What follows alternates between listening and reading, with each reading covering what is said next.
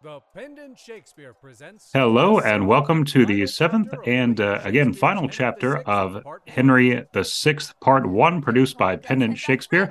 My name is Jeff Robinson. I have the pleasure of being the director of Pendant Shakespeare and am joined once again by our dramaturge, Morgan Z. Soul. Morgan, great to have you as always. Always a pleasure to be here. Hello out there in Pendant Land. It is so neat to wrap up the seventh episode of this production. Thank you to the cast and the listeners and everybody for hanging in there. This was definitely a longer one for me. I think Pericles and Double Falsehood coming in at just 5 episodes, one act per episode, which was nice and clean. But this one doing a little more creative rejiggering of the scenes and everything to get it to fit neatly into these 7 episodes here. But ending with a bang for sure. So Morgan, here we have. Oh, go ahead. Bang here as Joan is grappling with the fiends. Right. So yeah, I have to admit, I was not expecting this. Joan summoning demons. Does that? I don't know. Is it just me, or does that seem pretty random for Shakespeare? Her very sudden extreme heel turn. I got to imagine it was political. He had to make sure he really made her look bad in a play that the upper class of England's going to be watching. Good point. And yeah, definitely as I edited this scene, it made me wonder, how on earth would you pull this off on stage? Like, would you have like actors coming on stage and like dancing around or something?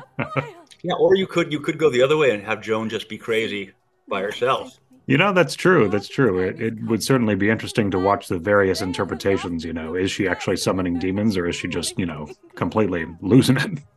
And one of the wonders of audio, a thing that no other medium can do, is we don't have to actually answer that question. Very true. Very true. But yeah, I was fortunate enough to find some great, demonic type sound effects for this scene. And Kat Peterson, of course, is always just acting the hell out of it, putting everything 150% into her performance, and really convincingly selling it. But, between the creepy music, the creepy demon noises, just sort of whispering in her ear, whether they're real or not real, was just a fun one to edit there for sure. Change to a worse shape thou canst not be. Burn there from Joan. Oh yes. Yeah, she's got some good one-liners in this one for sure. And that's Carson Campbell playing Richard Plantagenet, now the Duke of York, as he received that title during the play. Bell banning hag seems like a pretty wicked burn as well, huh? Yes, but give me leave to curse a while. There's just out a great line. Yes. And I should note that Kat, who I believe speaks French fluently, actually threw in some French curse words as part of her performance. And I said, you know what? I'm going to use it. Might not be in the original text, but it adds a lot to the scene. I would say Kenneth Branagh added a bunch of lines to Midsummer Night's Dream, his film production, as long as they were in Italian. So, interesting. I think that's a precedent from a great Shakespearean. So you're on track in my book. Very good. Yes, true. And here we've got Suffolk's first, major appearance in this play. Toward the end here, W. Keith Timms as the Duke of Suffolk. And playing Margaret, we've got Justine Leah Hentz. Great scene here where Suffolk is pulling out the stops, pulling out the charm and the sleaze to try and woo Margaret. First for himself and then for his king.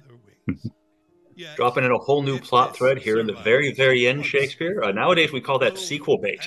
Exactly, yeah. And it's true. Does resurface in the sequel here. I have no power to let her pass. Oh yeah, this is a funny scene for sure. All the asides they have to each other. And it's you got to edit it carefully to make it clear, which dialogue is supposed to be just sort of to themselves versus which dialogue is supposed to be back and forth. Oh, it's zany. It's very meta. Exactly. Shakespeare, his characters are aware they're doing soliloquies. Yep, 100%. Here I had to throw in some humorous music to make it clear, this is funny. You're supposed to be laughing at this. we do a laugh track next time? Exactly. I think Penn did a while ago. Didn't we do a sitcom style? Yep. One of them I can't recall, but yes. Yeah, that would be a funny modern day interpretation for sure. Certainly plenty of points in this play warranted. Why speakst thou not? What ransom must I pay? She's beautiful, and therefore to be. Oh yeah, W. Keith Thames totally hamming it up in this particular scene, and I was just eating up every word of it. I think he gave me 3 takes per line as our actors are asked to do, and he totally consistently delivered like the same sort of interpretation for each take, where like his third take was like full on William Shatner style, and I was like, you know what, I'm using the Shatner. Like I don't know that he was intentionally emulating William Shatner, but I was like, for this scene, it works. It is spot on.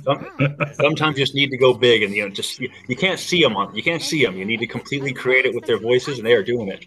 Oh yes, 100%. Just knocking it out of the park here.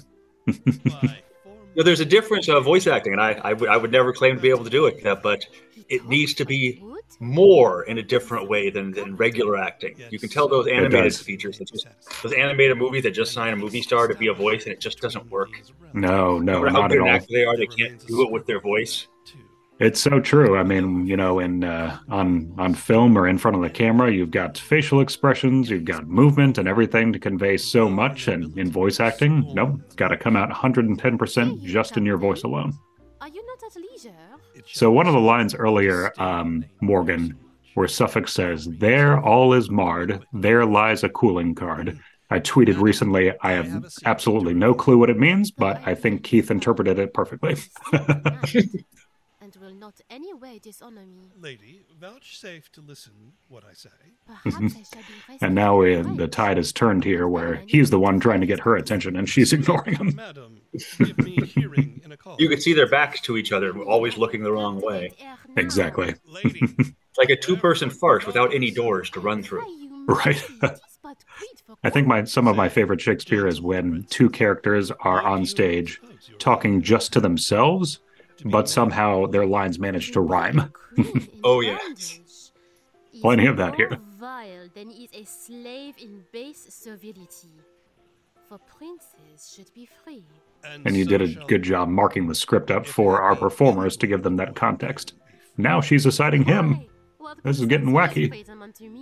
I'll undertake to make thee Henry's queen, to put a golden scepter in thy hand, and set a precious crown upon thy head. If I'm just getting sucked into their performance here. They're great. His love. I am unworthy to be Henry's wife. No, gentle madam, And now this is going to get very dramatic in the sequel, but right now it's just good fun. and have no Oh yeah, exactly. Spoilers there. Yes. Are you so content?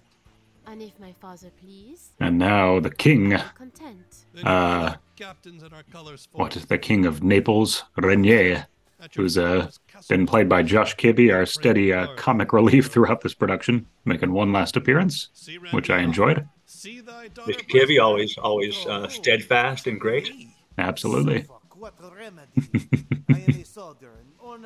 Bringing his Monty Python French accent in here. Absolutely love it. Perfect for the part. Enough, my lord. Consent, and for thy honor give consent. Thy daughter. So many drum rolls in this play. I made use of the drum roll sound effects again and again. I was like, should I go out and search for more drum rolls out there? There can only be so many recordings of drum rolls. But if you were in a live performance, there'd probably only be one drama. So. True. Good point. Fair Margaret knows that Suffolk doth not flatter face or fame. Upon thy princely warrant, I descend to give the answer. So one thing that's tricky about Shakespeare and keeping track of the characters is, different characters can be, the same character rather, can be known by different names throughout the play. We had Plantagenet earlier in the play is now York. The Duke of Suffolk is also William de la Pole. And, a character in one Shakespearean play whose name Suffolk might not be the same Suffolk in a different Shakespeare play. The two John Falstaffs, yes. Come on, Shakespeare. Yes, exactly. Could have been a little more creative. But yes, you've got to remember that Suffolk is not his actual name, but rather just his title. Which everyone just addresses him as if it was his name. Exactly. Yep.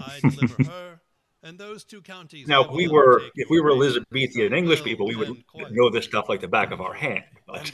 Very true. Very true. royal name as deputy unto that gracious king gives thee our hand for sign of plighted faith. Oh my. Rainier of France. I apologize if I said this before this, but when I was a young man, I read Dracula, and 3/4 of the way through the novel Dracula, Arthur, the character Arthur's father dies, and Arthur becomes Lord Godalming. I didn't understand that as a kid. As near as I could tell, Arthur just left all his friends, and this new guy came in and joined the team. I was totally confused. I had no background for that. I was mad at Arthur for years. That would have thrown me for sure. Also. Christian Prince King Henry were he here. Farewell, my lord. Good wishes, praise, and prayers.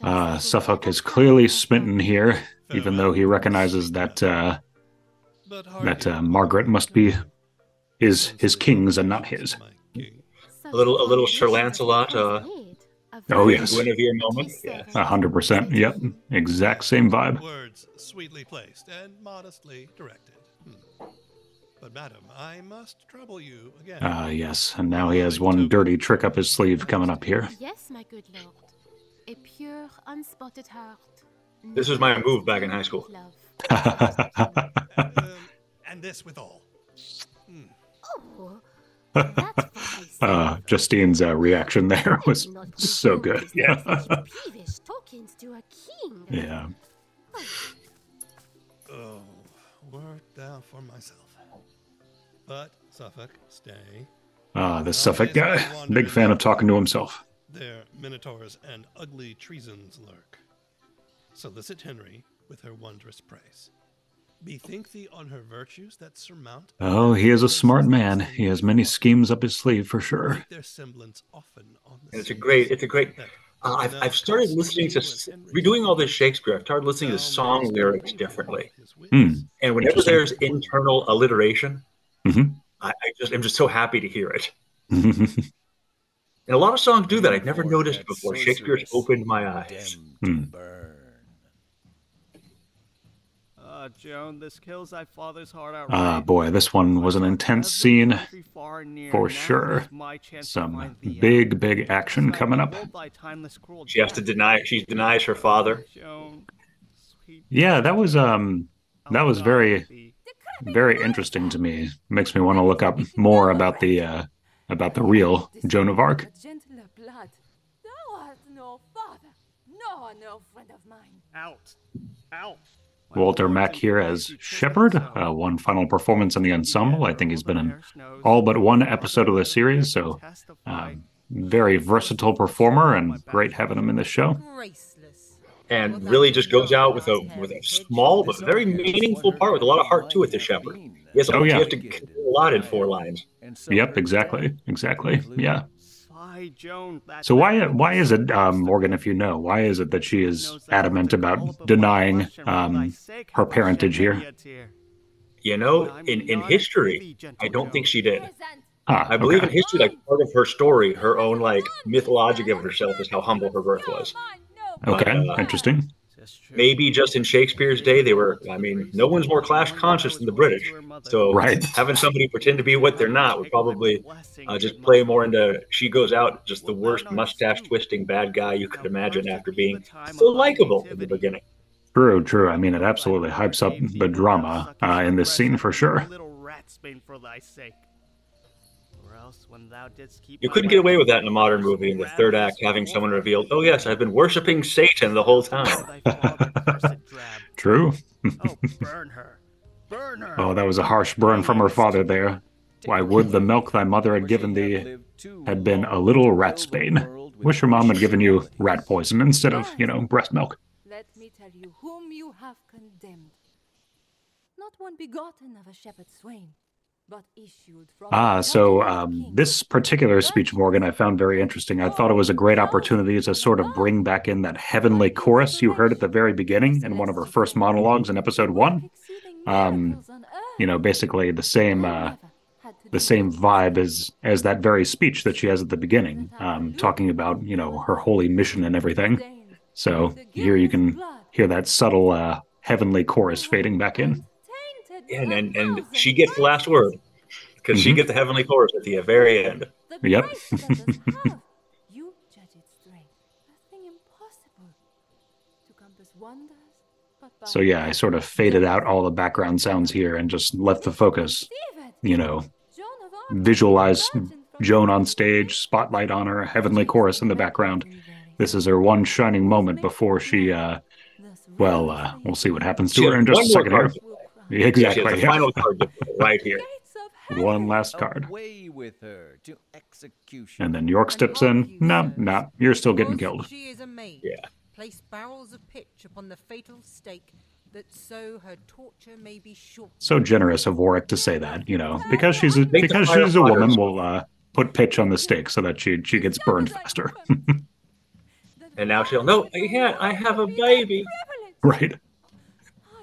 Which I couldn't stop thinking of the musical Chicago when the Roxy Hart character pulls the same thing when she's about to. Good point. I kept thinking, what does this remind me of? And you're absolutely right. Now heaven forfend the holy maid with who's the father? Yeah, exactly. No, somebody. Right. I'm just gonna go right down the list. Name everybody it could possibly be. Have been juggling. I did imagine that would be her refuge. Well, go to. We'll have no bastards. Ooh, harsh. We'll have no bastards live. You are deceived. My child is not. Okay, so Charles isn't working out. Let's move on to Alanson. Alanson, that notorious Machiavel. It dies, and if it had 1,000 lives. And now we're on to candidate number 3.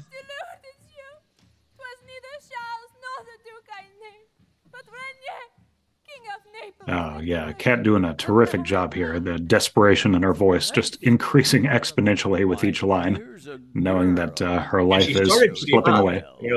A lot of actors couldn't go higher than she started, and yet she manages to go several gears past that. Yes, very impressive. Absolutely. Great job. She is a virgin pure. Strumpet, thy words condemn thy brats. Oh, the sarcasm in Carson's voice here as Richard or York. So good. With whom I leave my curse, may never glorious sun reflect his beams upon the country where you make abode. The darkness and the gloomy shade of death overwhelm you, till mischief and despair drive you to break your necks or hang yourselves. Break thou in pieces and consume to ashes, thou foul, accursed minister. I'm cringing. Yes, I mean, man, those screams again. Kat giving 150% as her character is dragged away. Just so good. Can envision every single word of it. Yes, pity Shakespeare doesn't have her die on stage. Right. True. I'd love to hear how loud she could scream. I bet she would blow all night. Oh gosh, absolutely. Yeah. I consistently, for me anyway, one of the hardest things about voice acting is screaming.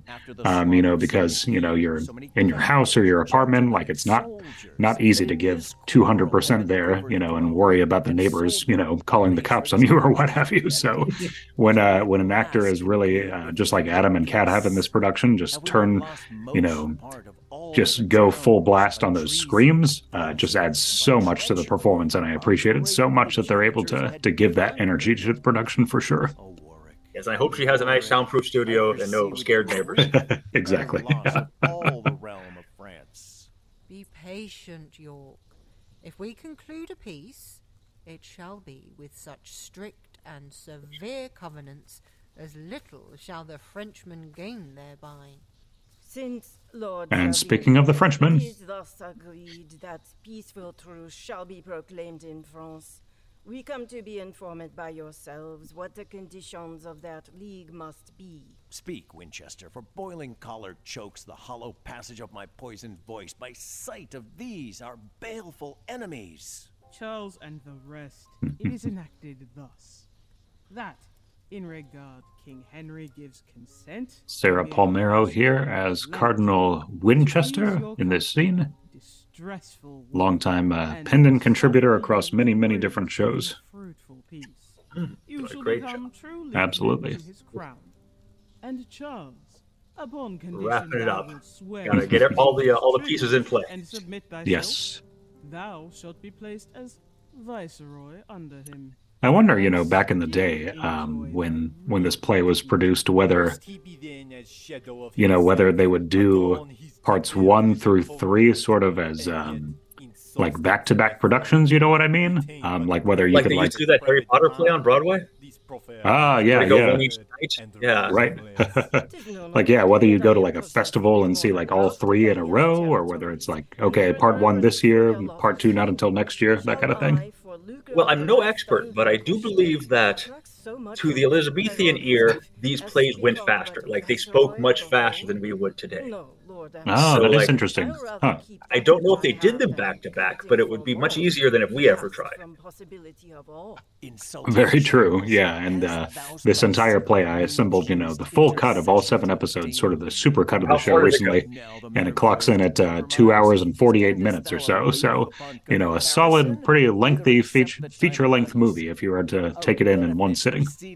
Oh, and that's without scene changes or any kind of action. Right, or intermission. Yep, absolutely. But we are unabridged. Exactly. The course of this contract. If once it be neglected, 10 to 1 we shall not find like opportunity. To say the truth, it is your Shout out as well for Bruce Davis, our Duke of Alençon, coming in with an exquisite French accent. And all three of these characters are the one Joan said was her baby daddy. Very true. How sayst thou, Charles? And Julia Eve, always spectacular. Oh yes, 100%. Only reserve to claim no interest in any of our towns. Kendra Murray as the Dauphin. As thou art knight, never to disobey, nor be rebellious to the crown of England. Thou nor thy nobles to the crown of England. So, now dismiss your army when you please. Quick humorous note here, Morgan. Sometimes the stage directions, you know, in the script sort of end up in the dialogue. And there was one part in York's speech here that I was like, oh, whoops, this is stage directions. Not supposed to be in the dialogue. So I just snipped that on out. I can see it right there. I put swears allegiance to Henry, and I didn't clip it out. Oh, all good. No big deal. Into stage left. Exactly. I'm like, I was like, that line sounds a little awkward. I wonder if it's actually a line. And you know, with Shakespeare, it could have been. But no, I'm sure you're right there. My good lord, this superficial tale. Yeah, I can count the number. There's one too many lines in the monologue to have the iambic pentameter. So yeah, that was not supposed to be there. Thank you. Good. Make a volume of enticing lines, able to ravish any dull conceit. And which is I have to look up here how old King Henry is supposed to be exactly. Yeah, can't imagine too many 12-year-old boys being too eager to be married off. Well, they did do that kind of thing back then. Oh, for sure. Although every production I've seen, King Henry is played very young by a later than middle-aged man. Is the normal version. Interesting. So that's Shakespearean actors for you. So should right. I give consent to flatter sin. You know, my lord, yeah, Emmeline Tuck here as our King Henry. Again, longtime pendant performant. We've got Pete Lutz as Gloucester. Worked with him last in Pericles, Prince of Tyre, so very nice to have him back. Having vowed to try his strength, two stalwart performers. By reasons of his adversaries' odds. A poor earl's daughter is unequal odds, and therefore may be broke without offense. So now Suffolk here arguing that Henry's previous promise of marriage, he can just break off with no consequences, I guess. Her father is a king. That's good to be the king, as they say. I have to admit this. Go ahead. I was going to say, I have to admit this line about the King of Naples and Jerusalem sort of threw me off. I'm like, are Naples and Jerusalem close to each other? I guess I need to study my geography. It's my guess, and I slid right by that one in my dramaturging. My guess is that's some kind of like honorific you say about yourself as a Christian king. Exactly, yeah. There were a bunch of crusades, so for all I know, he was the king of Jerusalem. I could never keep track of all the crusades. His queen, and not to seek a queen to make him rich. So worthless and peasants. Our great heroes die, and even our bad heroes die in this story. But all the wealthy, powerful people who started the war in the first place just kind of shuffle about at the end. Exactly. No such consequences for them. Whom his grace affects must be companion of his nuptial bed. And therefore, Lord. I mean, I'm not even sure that would have been considered commentary in Shakespeare's day. That's just the way it is. Yeah. True enough. She should be preferred. For what is wedlock? Mega monologue from Suffolk here. It is. It goes on a while. And I respect the actor who can keep it going and not just fall into the gotta keep reading. Exactly. And W. Keith Timms here, clearly taking the time to know his lines and understand his lines. And again, when you're doing one line that literally is 30 separate individual lines of dialogue, that is no small feat. And we always appreciate our actors who put in that time commitment. It makes quite a difference when you hear an actor who understands what they're saying versus somebody who is just trying to get through it as best they can. Yes, and this whole thing is like a 5-paragraph essay. He starts with a thesis, and then he supports it with evidence and makes his argument at the end. Like, it is a heck of a speech. Yep. I mean, imagine making such a speech extemporaneously. I will readily admit I do not have such oratory skills. But this I am assured. I feel such sharp dissension in my breast, such fierce alarms both of hope and fear, as I am sick with working of my thoughts. Well, Suffolk's speech paid off, apparently. Agree to any covenants and procure that Lady Margaret do vouchsafe to come to cross the seas to England and be crowned King Henry's faithful and anointed queen.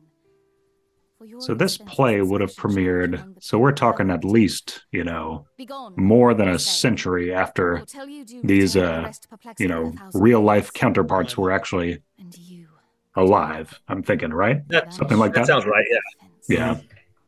If you do censure me but the relatives were still in charge, so you had to be careful what you said about them. Yeah, I always wonder about that. Like, what political consequences or threats would Shakespeare have endured for all these portrayals of very real rulers of England? Thus Suffolk hath prevailed. Suffolk slides in with a Trojan War analogy here. With hope to find the like event. True. Very smooth. Aligning himself to the bad guy in the Trojan War story, telling us that things aren't going to be good in the near future. This is what we have as a post-credit sequence in a Marvel movie these days, setting up. Here's the conflict in the next story. Yes, and speaking of the next story, Morgan, what is on tap for 2024? Henry VI, Infinity War. I mean, part 2. Yes, otherwise known as part 2. Yes, very, very excited. We're hoping to have many, if not all of our actors reprise their roles. So, kind of excited to be able to sort of continue on with the story, which I don't know that Pennant's been able to do in the past, sequentially. So will be a great opportunity to continue the story and get to hear from these spectacular actors reprising these roles. So thank you to everybody who hung in there. Thank you to everybody in our stellar cast. Wonderful performances from the ensemble to our leads and supporting cast. We really appreciate the time and effort you put in and look forward to working with you, hopefully for many, many years to come. So once again, thank you. And Morgan, thank you for your excellent work with all these scripts and your dramaturgy and notes, helping our cast and me know what we're doing throughout here. It is such a pleasure to be a part of the team. Yes, and thank you so much for being with us. All right. Stay tuned for the full supercut of the entire play of Henry VI Part 1 from Pendant coming out pretty soon. And we look forward to returning next year for Henry VI Part 2. Godspeed.